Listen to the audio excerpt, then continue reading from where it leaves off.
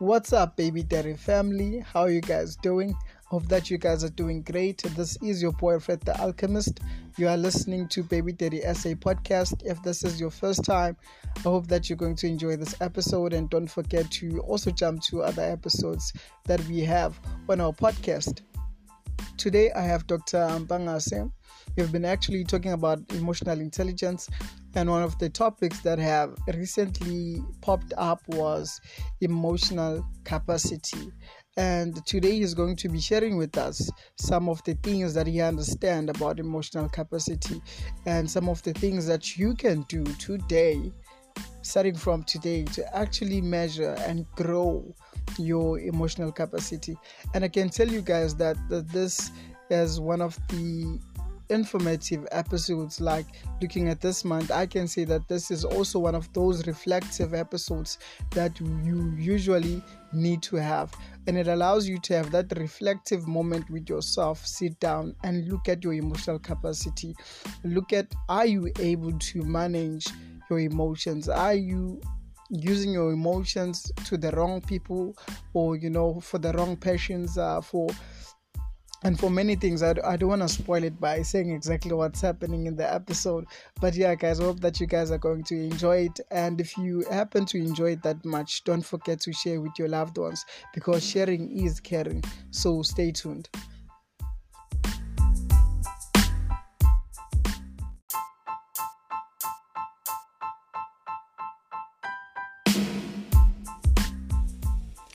As we've been looking at the subject of the emotional plane of our existence, one of the key topics as we were looking at emotional intelligence is specifically the topic on emotional capacity.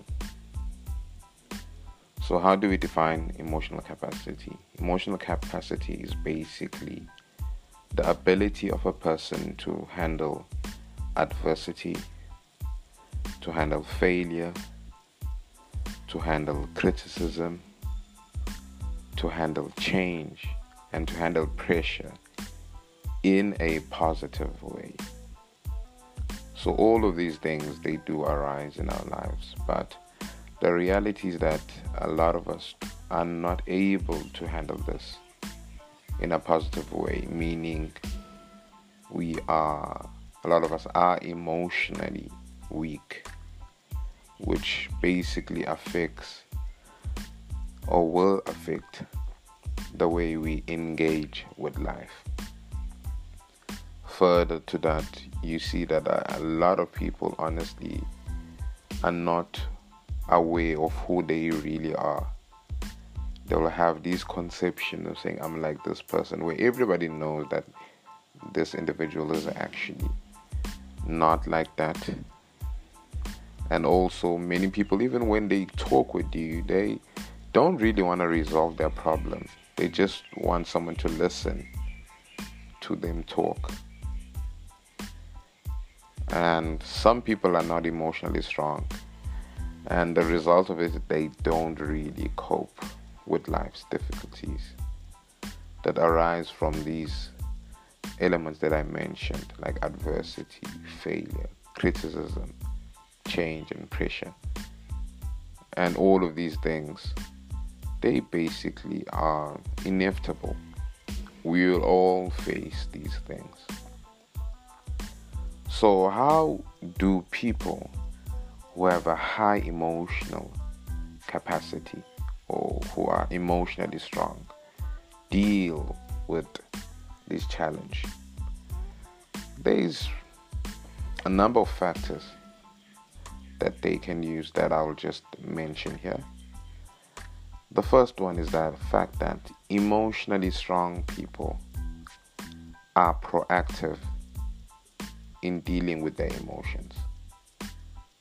So basically what that means is that they take an active approach to their emotions.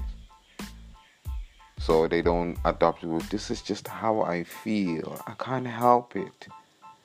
These people have the type of psychology that says I am never a victim over my own emotion. And such a mindset is best typified by the author and speaker Og Mendino when he wrote this. It said, "If I feel depressed, I will sing. If I feel sad, I will laugh. If I feel ill, I will double my labor. If I feel fear, I will plunge ahead. If I feel inferior, I will wear new garments. If I feel uncertain, I will raise my voice. If I feel poverty, I will think of wealth to come. If I feel incompetent, I will remember my past success. If I feel insignificant, I will remember my goals. Today, I will be the master of my emotions." So this is basically that idea that emotions, what we do, are precursors to or of emotions. So that's the first thing that you identify with people who have high emotional capacity or emotional strength. The second practice of people of emotional strength, they do not waste time feeling sorry for themselves. So that whole notion when the world is against me, they don't. So this is actually typified by one beautiful story about the woman who was complaining to her best friend, saying, "The whole world is against me." Her friend tried to comfort her and said, "That's not true.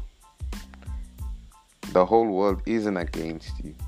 She replied, "They don't even know you yet." That sounds a bit mean, but honestly, that is the truth. So, part of being emotionally strong is actually, not playing the whole victim card with everything. Like how Erin Grayton said, one mark of resilience is learning to tell which pain deserves your attention. So part of being emotionally strong is the fact that you can't be reacting to everything that happens and to everyone that you have conflict with. You choose carefully the things that are high importance that you actually engage in, and certain thoughts that you actually ponder. The third thing is practice is emotionally strong people don't allow others to control their relationships. This is a big thing, especially in today's society, especially amongst men that I've seen. John Elmer Thomas put in a very powerful quote when he said this. He said, "The weaker person usually controls the relationship." I repeat, he said, "The weaker person usually controls the relationship." And he went on to explain that emotionally strong people usually have the ability to adjust to difficult relationships, while the weaker person can't and won't. And what happens is that even the individual that is stronger in the relationship, when they don't understand the relationship dynamic, they can be manipulated in the relationship and being controlled by the weaker person's habits, emotional habits.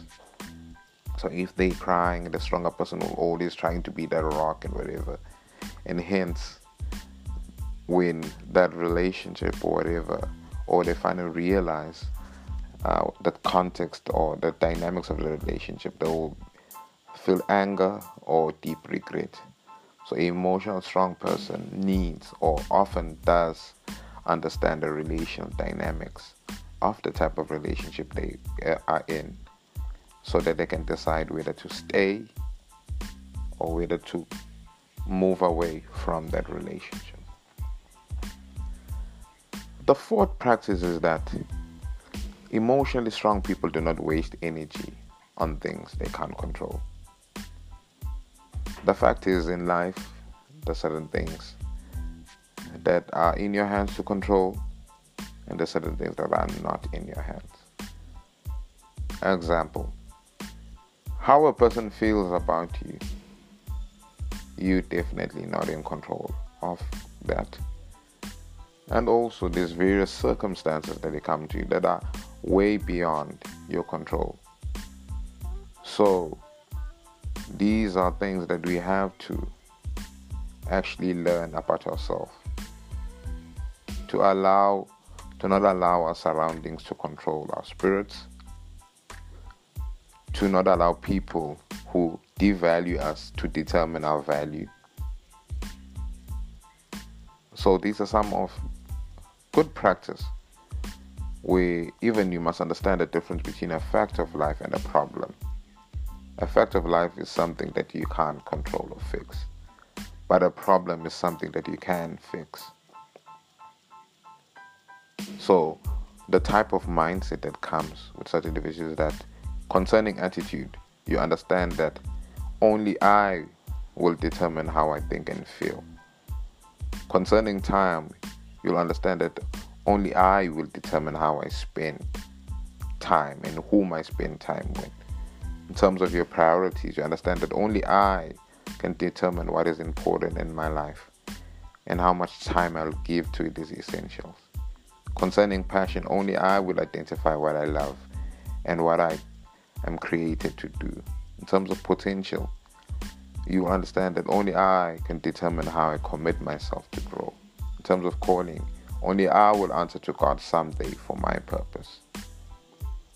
So it's that idea of taking responsibility for yourself and not allowing your surroundings and people to determine how you orientate yourself in life, and trying to control everything that is outside of yourself, because the only thing we have control of is ourselves.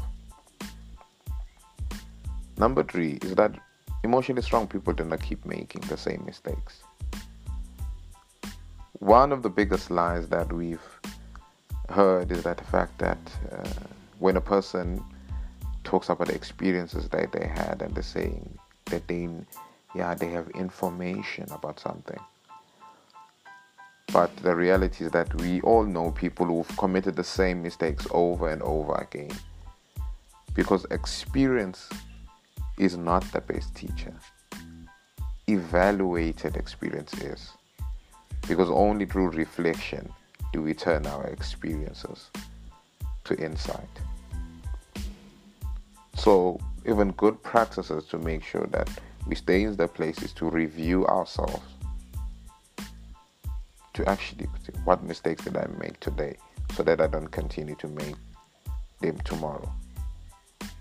To spend the time to yourself, to talk to yourself, so you can have direct yourself and actually take actions to rectify some of the mistakes that you made yesterday. So that the famous quote that a person does a mistake once, that happens, but if they repeat it, it becomes a decision.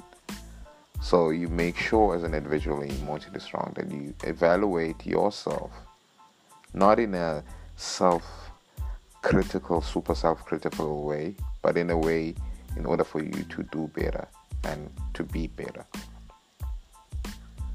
Another element of emotionally strong people is that they don't allow highs and lows to control themselves. So that's one of the biggest temptations, that when you're on highs, we can go on this high for a long time. So a good practice to actually do is have a 24-hour rule. If something great has happened, I will celebrate it for the 24 hours.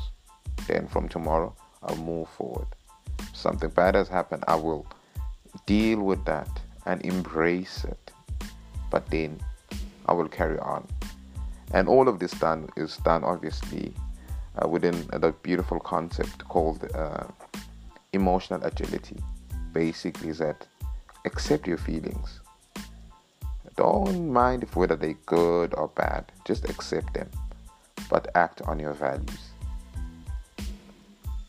Then the final practice of people who are emotionally strong is that they understand, appreciate, and grow through their struggles. That's a reality. We all struggle, and emotionally strong people expect difficulties and learn to appreciate the growth that they bring. They're not necessarily masochists that are seeking struggle and seeking pain, but they understand reality, the fact that we'll all face struggles.